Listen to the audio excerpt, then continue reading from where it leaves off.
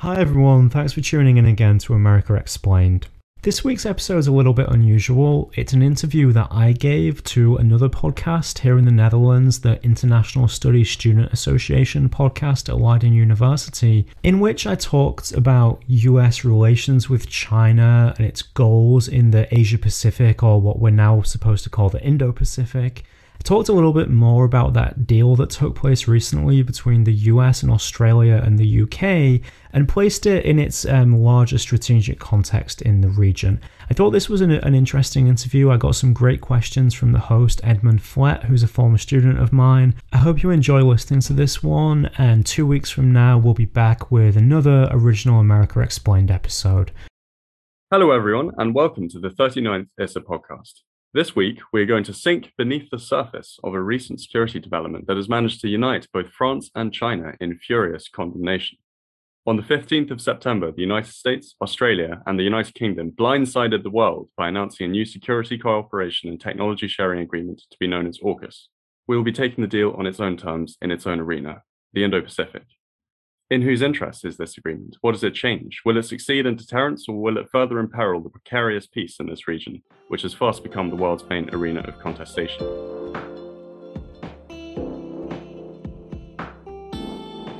Here to help answer these big questions is the faculty's very own Dr. Andrew Gawthorpe, an expert on US foreign policy, history, and culture. How's it going, Anne? Thank you so much for coming. Yeah, no problem at all. Glad to be here. Are you glad to be back teaching in person? Yeah, it's really nice to be able to make that connection with people again. I think there were people who I never even met, in person. I only saw through a screen, and you can't really have a real relationship with your students that way. So I am really happy to be back doing it in person, and I know the students are too. As one of your former students, I can say that the experience of being in your class was fantastic, regardless of whether digital or in person. Well, thank you. Okay, so to begin, what would you say that the United States sees as its core strategic interests in the Indo-Pacific region? To answer that question, I would point to two phrases that are often used in America when they're discussing the region. The first is the idea of a free and open Indo-Pacific, and the second is the idea of strategic competition with China. The first one of those ideas, the free and open Indo-Pacific, is really about these kind of broad goals that America has for what the region should look like. So they want it to be a region that's open to international trade, relatively open to free trade. They want it to be a region that doesn't have exclusive spheres of influence by particular powers. Thinking back, for instance, to the run-up to World War II, when Japan established its own sphere of influence and empire in the Asia Pacific. They don't want that to happen. They want to see it remain a region of independent sovereign nations. They don't want to see war break out in the region. So, and this is linked to the desire to maintain trade openness and open economic exchange. So they don't want conflict in the region. And they generally want to see international law upheld there as well. And why do they care about these things? So why does the US want this free and open Indo-Pacific? The reasons are mostly economic. There's about 1.9 trillion in two-way trade between the United States and the Indo-Pacific. About a quarter of the world's shipborne trade passes through the South China Sea, this kind of contested body of water just to the south of China. In general, the Indo-Pacific is identified as the fastest growing and then, hence the most important part of the world's economy in the current century. Hillary Clinton in 2016, I think it was, called the coming century the Pacific century. And America wants to shape that century by shaping the kind of rules and norms that operate in the region. This is complicated then by the second phrase that we often heard by American policymakers, which is the idea of strategic competition with China. So China is seen as the biggest threat to the free and open Indo-Pacific, and as well as a potential peer competitor for the United States, actually probably a competitor unlike America has ever seen, because even at its height, the Soviet Union's economy never came close to matching the economy of the United States, whereas China's economy, by some measures, already has or will very soon surpass the size of the United States. So China is seen as a real threat, not just in this region, but to US interests around the world as well. So the US is intensely focused on the military balance in the Indo-Pacific between itself and China, ensuring that China is not able to militarily threaten this free and open region by establishing hegemony over its neighbors or seizing control of the South China Sea and all of that trade that flows through it. At the same time, America needs allies to act as platforms for its military assets in the region in order to try to contain China. So Japan, South Korea, and as we're discussing here, Australia, right? And it wants to protect those allies from Chinese coercion, keep them within the American alliance system, and keep them safe from China. The final complication to this whole thing, and where these two phrases really come together, is that a lot of that 1.9 trillion in two-way trade is with China. So this is another reason in which China is a competitor unlike any that the US has seen in the past, because the US has this deep and complex and important economic relationship with China that's important to the US economy on its own terms. And it doesn't want to see that disappear. It doesn't want to lose that economic relationship, but it has to maintain that while at the same time following this policy strategic competition with China. And that's where things get very complicated. This agreement seems to me really about creating a balancing coalition against China. One thing I struggle to get my head around is that there is already a very complex patchwork of United States alliances in this region. We've got the Five Eyes intelligence sharing agreements, we've got the Quad. I wonder if you could help me differentiate the new agreement, AUKUS, from the existing alliances that the United States has created in the region. Yeah, so after World War II, when the US created this multilateral security framework in Europe, which was NATO, in the Asia Pacific, they took a different approach. They developed not multilateral arrangements, but instead a series of bilateral agreements, mostly anyway, bilateral security relationships with Japan, with South Korea, with Taiwan, then also with Australia and New Zealand. As strategic competition with China has hotted up, the US has both doubled down on those bilateral relationships, but it's also tried to create new multilateral relationships as well. So the Quad, which you just mentioned, is kind of the most prominent of these. That's this group of countries in the Asia, I keep calling it the Asia Pacific, because that's what they used to call it back in my day, but we have to call it the Indo-Pacific now, but okay. In the Indo-Pacific, it's a group of 4 countries, the US, India, Japan, and Australia, who share this interest in the containment of China. Because AUKUS is a development and kind of a deepening of America's relationship with one of those countries, with Australia, I would really view this as a constituent part of that Quad relationship. And what the Quad relationship is all about is conducting military exercises, engaging in joint military preparation, and engaging in diplomatic coordination in an attempt to constrain China and discourage China from following these, what America views as disruptive ambitions in the Indo-Pacific. So what AUKUS is basically a deepening of the military relationship between the US and Australia, and the UK kind of plays this subsidiary but not very important role in that as well. What AUKUS is going to mean is, firstly, the thing that people are talking about the most is the nuclear submarines that Australia is now going to receive the technology to develop. Now, that crucially doesn't mean submarines with nuclear warheads. It means submarines powered by nuclear reactors, but they're much more powerful than conventional submarines. And we're also going to see much more cycling and basing of American forces in Australia. So basically, it's like an additional platform in the region, although, actually Australia is quite far away from the real kind of potential battlegrounds of the Indo-Pacific, which are in China's immediate kind of maritime hinterland. But anyway, it's a somewhat closer place to base US military ships and planes and troops, just to have more of a presence in the region. So it's kind of part of that Quad strategy. Now, the other organization that you mentioned is the Five Eyes. The Five Eyes is really a completely different beast. Five Eyes is an intelligence sharing agreement, which basically grew out of the fact that at the end of World War II, Britain was this declining imperial power. It was no longer going to be the world superpower, but it still had an awful lot of real estate and a lot of diplomatic links and a lot of intelligence links all around the world, particularly in the Indo-Pacific. And the US basically got together with the UK and the White Dominions, like the Commonwealth countries in the Asia Pacific, and said, okay, you have a lot of intelligence to offer us because you're present in this region, you've been there for centuries, you know it really well. And we're the rising superpower, like the new kid on the block. We're going to have this massive intelligence network as well. And we can get together and basically share share intelligence information, and that's going to benefit all of us. So the Five Eyes has been in existence for a really long time. There have actually been some, what I found quite strange, efforts to change its role slightly recently. So there was this controversy where the Five Eyes countries, which in the past have just kind of shared information with one another behind the scenes, but they actually started issuing joint communiques as the Five Eyes countries to condemn Chinese behavior in the Indo-Pacific. And New Zealand saw this and said, actually, we don't want to be part of this kind of new role for Five Eyes. We don't want it to be an organization that speaks out and kind of gets us in trouble by making these statements. We just want it to remain this kind of secretive intelligence sharing organization.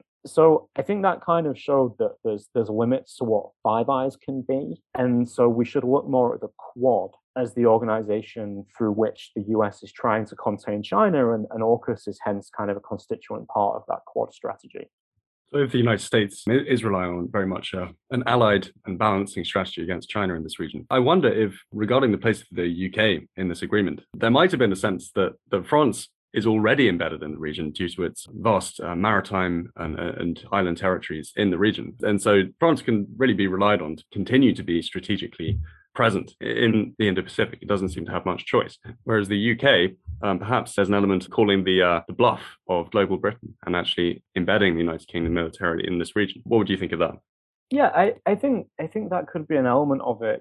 As you say, France has some interests in the region and they're not going anywhere. Those French islands and the people that live on them aren't going anywhere. So France is going to have to remain, in theory, committed to defending those islands. But I think also that it's the case that for so many European countries, their involvement and commitment to the Indo-Pacific is always going to be dependent on many other variables, even in the case of France, I think. Because even though France has this territory and these kind of several million citizens in the Indo-Pacific, you can well foresee a time when that becomes more of a liability to France and to France as an American ally than anything else. Because I look at those islands and their citizens and I see some place that the Chinese can apply coercion to. And actually, the French probably can't do that much about it, to be honest, right? Because France is never going to have the kind of military power in the Indo-Pacific that's capable of standing up to China. So I well see that those islands could become a target of Chinese coercion, and France could be open to a kind of blackmail, an economic embargo, for instance, or even a military embargo or blockade in the event of an actual shooting war in the Indo-Pacific. But then I look at Australia, and Australia has so much more at stake in this region than France does.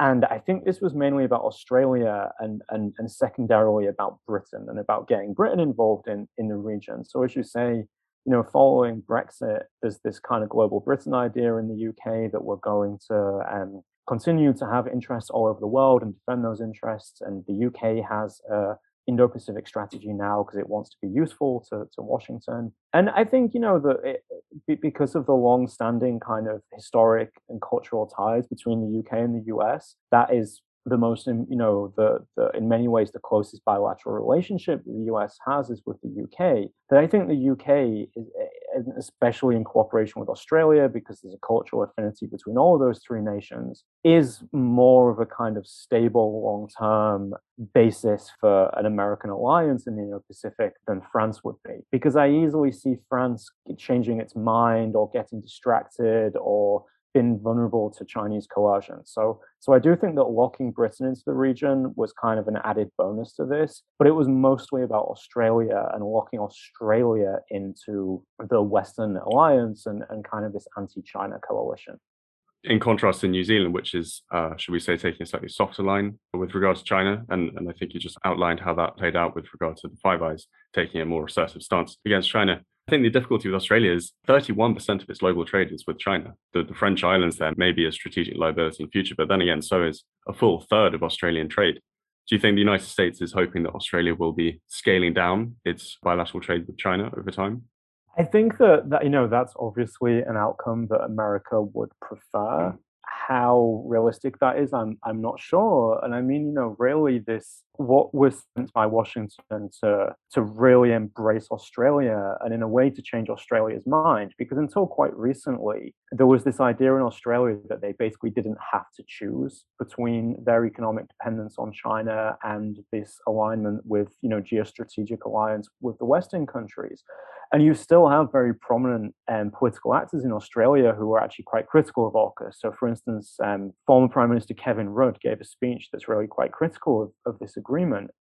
And as you say, the main problem that Australia faces is its long-running, this tension between its economic dependence on China, which is the main market for its exports, and its geopolitical alignment with the Anglosphere. And I think that Australians do feel mostly aligned with the idea of the free and open Indo-Pacific. They feel cultural and, let's be frank, racial similarities with the Anglosphere countries, and they're distrustful of China. They're distrustful of China's political system, and they are worried about China's growing power. So I think that if this was purely about kind of their hearts rather than their heads, they would definitely align with the Anglosphere. And what you're seeing here is that the US is really trying to kind of appeal to their heads as well, to kind of make this big comprehensive offer to Australia that we will bring you further into the bosom of our alliance. We will provide you with this technology that's going to be really necessary and useful for you to defend yourself from potential Chinese economic coercion in the future and to contribute to this broader containment strategy against China. There's a little bit of a risk that we kind of look at AUKUS and we say, oh, wow, that's it now. This was a huge deal. Australia's position is settled forevermore. I would just see this more actually as kind of one step in an unfolding process. And I wouldn't at all rule out the possibility that a future Australian Prime Minister is going to take the country in quite a different direction, right? And actually not want to remain committed to the Anglosphere, and is going to ultimately think that their country's long-term economic interests are going to rely on appeasing China. As you say, finding alternative markets for Australian exports would be a big step in the right direction. And we're probably going to see, we are seeing to some extent an unfolding process of economic decoupling of Australia from China, simply because China has started to deploy increasingly economic coercion against Australia and forcing Australia to find alternative markets for its exports. I feel like Britain is learning in the post-Brexit environment, geography matters a lot for trade. And there's only so far that process can go, I think, without having a fairly significant negative impact on Australia's economic competitiveness and hence its living standards. So that's the problem that Australia faces in the future. And I definitely wouldn't take this as the final word on it. It seems over the past year, at some point, and we don't know exactly when, Australia decided they needs to beef up their security strategy and concluded that conventional diesel electric submarines, which they were due to receive from the French arms industry, were insufficient. To get a bit speculative, I really wonder if the context for that is China's extremely forceful wolf warrior diplomacy, should we say, in response particularly to Australia calling for a COVID origins inquiry and deterioration in relations with Beijing. As far as I'm aware, there still aren't ambassadors from either party in the other state. Well, I wonder if that provides a context to increasing Australian anxiety. This is one of the reasons for that increased Chinese economic coercion against Australia, as you say. Part of it was due to Australia's really aggressive call for a COVID origins investigation. And I think just in general that over the last couple of years, when we've seen what China's been doing in Hong Kong, especially, that there's just a great deal of increased anxiety and distrust of China all over the Western world, but particularly in regional countries that see their interests as opposed to China and in the US. So China had for a long time this strategy of biding its time and not showing its strength. I forget which Chinese leader came up with that phrase, but it was basically this idea that we're not going to throw our weight around too much because we risk creating a balancing coalition against ourselves. If we show our strength too quickly, we'll scare people and they'll essentially attempt to strangle us in the cradle. They won't let us grow into the powerful country that we can one day be. China, I think, largely because of its, or at least in part because of its perception that the US is declining much faster than Chinese policymakers expected, that this is what they think. they have become less cautious recently and they've become more aggressive. And that's causing worries all over the Indo-Pacific. Now, there's two ways that you can respond to those worries. You could say, okay, well, the game's up and China's the new kid on the block, and actually the US is declining. So we really just need to kind of go along with China and appease them.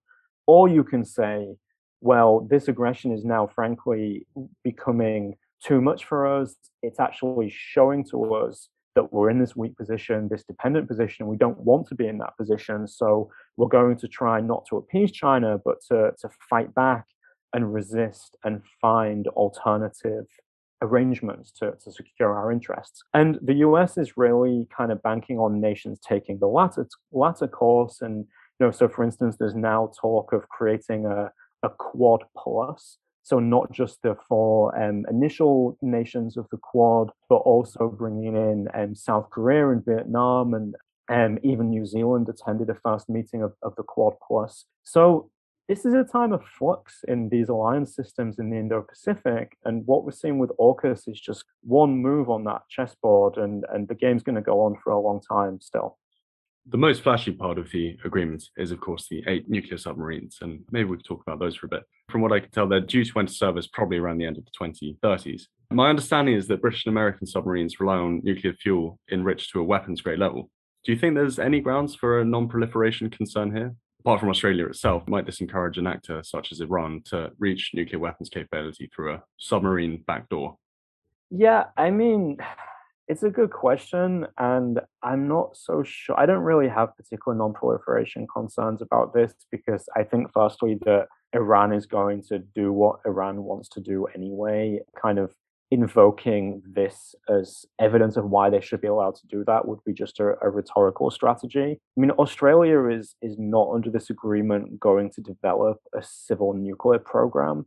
It's going to receive the nuclear material from its allies. This is actually one of the points on which Kevin Rudd criticized the agreement, because he said basically this makes Australia really dependent for this kind of crucial maritime capability on the UK and the US, so that he saw this as a weakness of the agreement. But I think that the nuclear material that's passed to Australia to be placed in these submarines is going to be safely guarded. It's material that's used by the UK and the US already. So I don't really worry about it falling into the wrong hands, and I don't really worry about proliferation concern, because I think ultimately that countries like Iran their development of nuclear capabilities or decisions not to develop nuclear capabilities are just based on their assessment of their own interests, not really what happens in Australia. That's a great relief to hear. So the American think tank, the Center for Strategic and Budgetary Assessments, has calculated that diesel-electric submarines could remain on station for only 11 days in the South China Sea, which I think in terms of the kind of operations that might be imagined against China is not really long at all, whereas a nuclear submarine could stay for more than 2 months. Is it the longevity that nuclear submarines can stay out in the field? Is that their key advantage? Or I must admit, I don't know about the weapons actually contained on the subs or other technologies. Maybe you could fill me in on some of that. So it's about a couple of things. It's not particularly about the weapon capabilities, but it's about longevity on station, and it's about remaining undetected.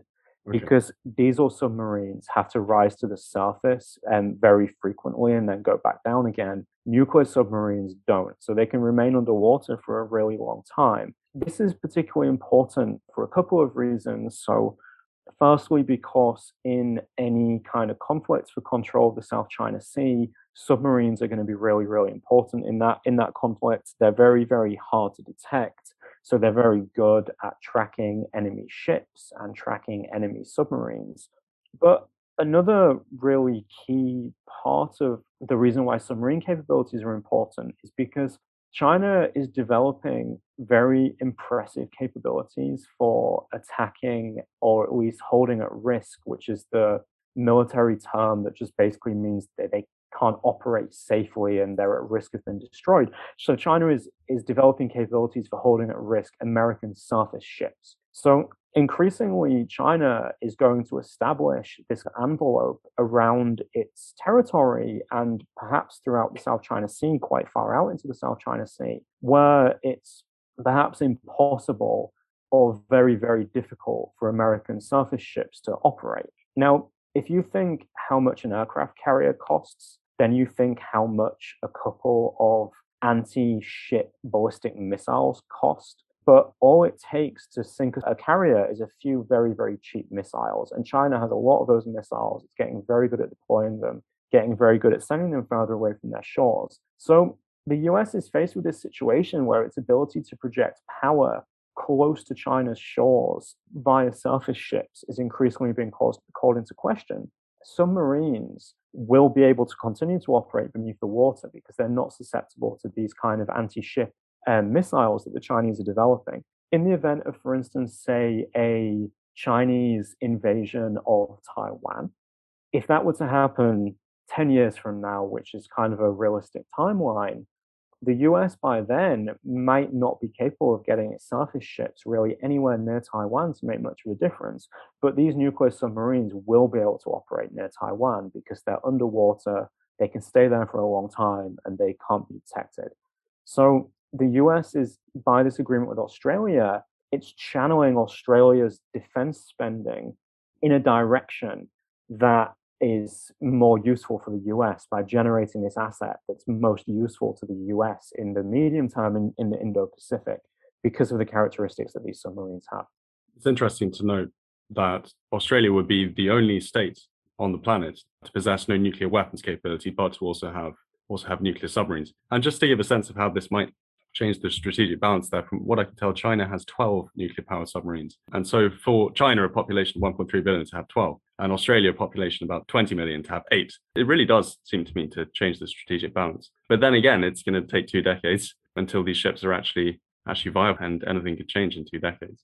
Yeah, and I mean, who knows what capabilities China will have in 2 decades, but it is the case at the moment that China is particularly weak in its submarine capabilities and its anti-submarine capabilities, precisely because it's been focused on these other types of military technologies, which we call anti-access and area denial, which is sometimes that the acronym is A2/AD.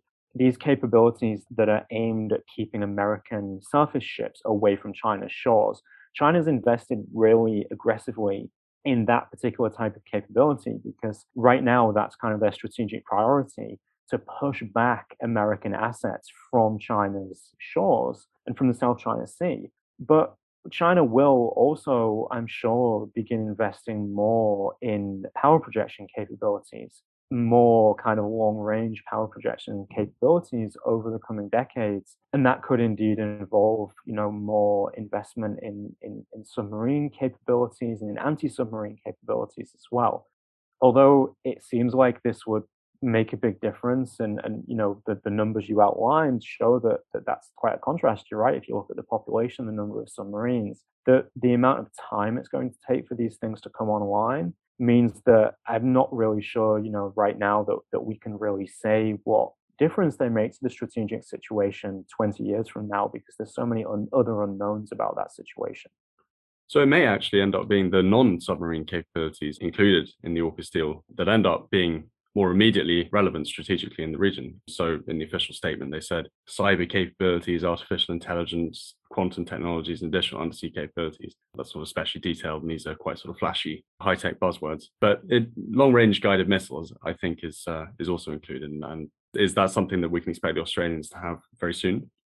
If you imagine what a war between the US and China would look like, and of course we can't completely predict the contours of it, but we can say a few general things. So a war between the US and China is going to be fought in the maritime and the aerial domains. And what's going to be really important for the US is the ability to have safe places from which to shoot airplanes and missiles at China, essentially. So, the US has these capabilities scattered all around the Indo-Pacific. Guam is a particular center of these capabilities, but China has also been developing, as part of this A2AD strategy, more and more sophisticated medium and long range ballistic missile capabilities, to the extent that in the event of a conflict, even today, I think Guam would be in real trouble potentially. So for Australia to kind of become a missile platform and a aerial, asset platform, fighter jets and bombers is very significant for the US as well because it's more real estate, it's more targets that China has to worry about, it's more angles to come at China in the event of a conflict. So I think that those elements are significant. The bits about artificial intelligence and quantum computing, I mean, it's kind of impossible to really know what this means on the face of it and what those capabilities would be. I take that to mean that the US military and the Australian military are working on their interoperability. So basically, artificial intelligence and quantum computing systems that will tie together American and Australian military assets and mean that in event of a conflict, they could work together much, much more seamlessly. But it's really a bit hard to know from that communique, what is meant by this exactly. Aware that AUKUS is all but explicitly ranged against Chinese interest and expansion in the Indo-Pacific, they've called the agreement extremely irresponsible and that it seriously undermines regional peace and intensifies the arms race. I'm obviously scared that there might be a grain of truth to particularly the latter bit, that it will intensify the arms race. I can hardly see China feeling comfortable with its existing capability when its main rivals in the region are beefing themselves up to this degree. So I wonder if that's actually going to be true. We have to think about what is the current military balance in the region and what was already happening before AUKUS. So the current military balance in the region is that the US remains the preponderant military power in the Asia Pacific, but it's by no means completely hegemonic. It's by no means completely supreme. And because of it's been because of Chinese military innovation and research and development and spending that the US has found its strategic position eroding, particularly due to these anti-access area denial capabilities that I talked about. What we're really seeing here with AUKUS is that the US is trying to find new ways to reestablish and kind of defend its position in the region. So it's been China's growth, China's economic growth, Chinese military growth that has begun to upset the balance in the region. And that was, that's going to continue and we should expect that to continue. And there's nothing inherently illegitimate about that. Countries that develop an awful lot of economic power naturally translate that into military power and start looking of how they can use that military power to defend what they see as their interests in the region.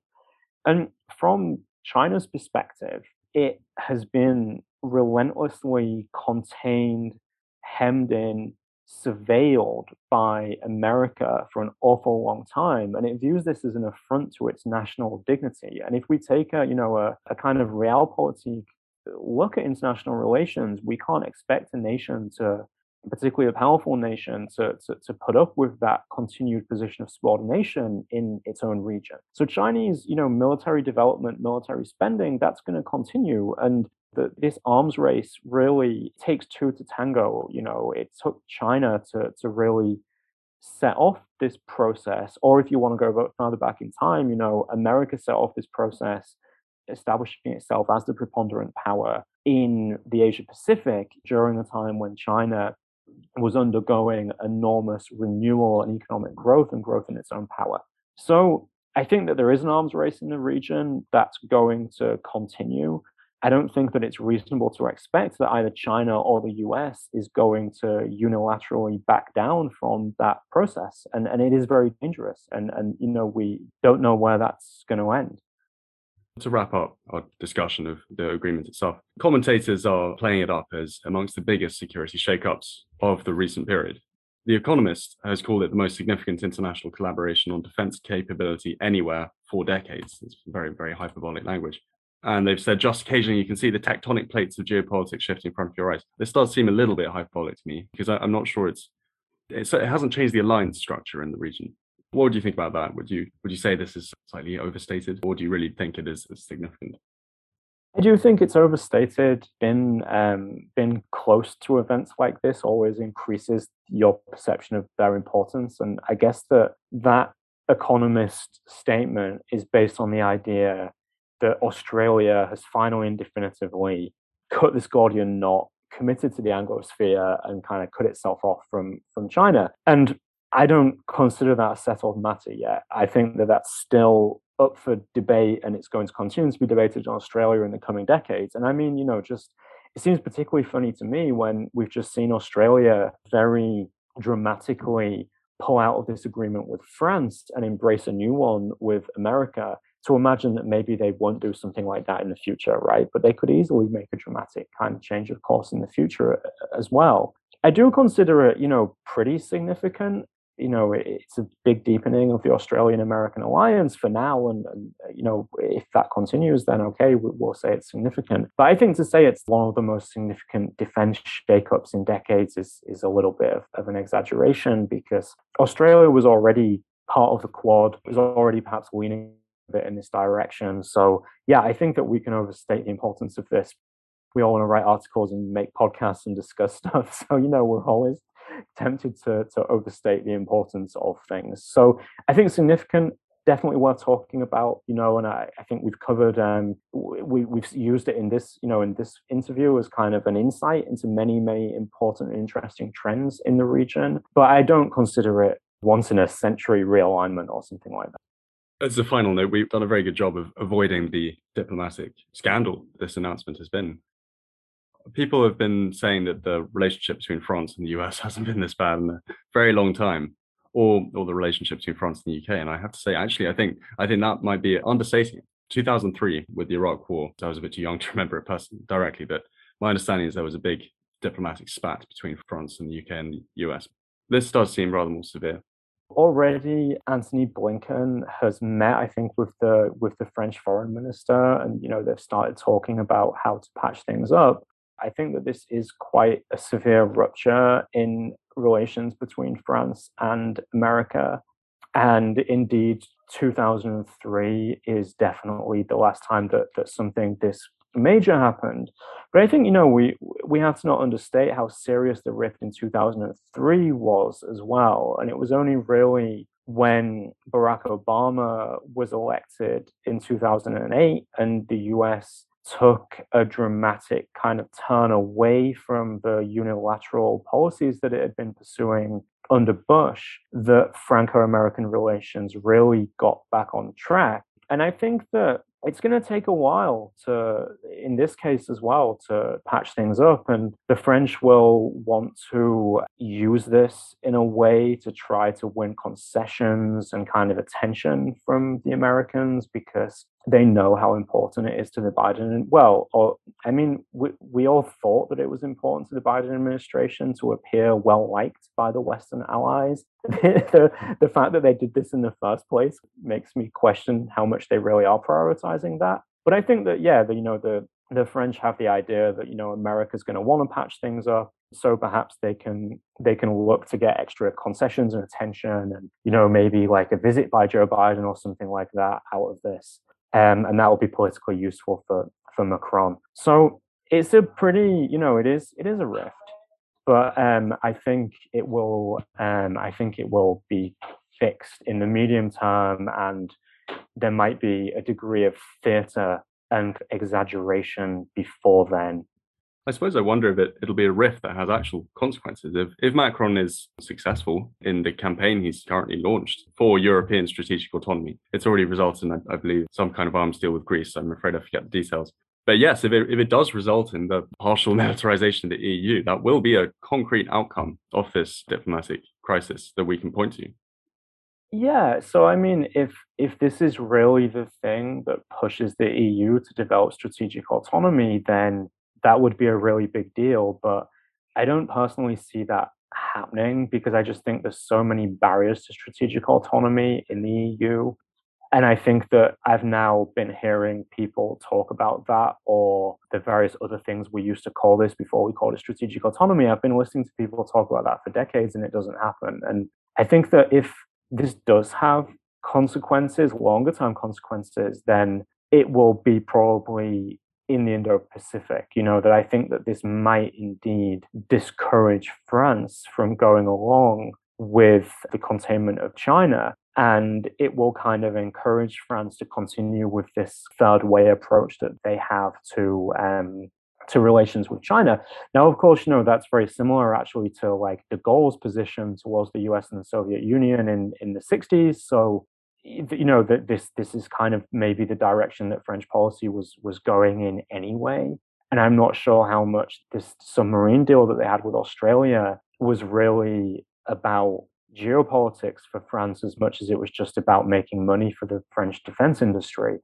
So I think France has, had anyway this tendency to be something of a fair weather ally for the US and the Indo-Pacific, and that is going to have been increased, no doubt, quite significantly by what's just happened. For the listeners, Dr. Gawthorpe has just penned an op-ed for the Australian Institute of International Affairs called AUKUS is a Rude Awakening for Europe. One the continent should have seen coming, where you can find detailed thoughts about AUKUS and its implications for the transatlantic relationship. But that's all the questions I've got for today, Dr. Gawthorpe. Thank you so much for coming. Yeah, no problem at all. I had a really good time, and thanks for having me.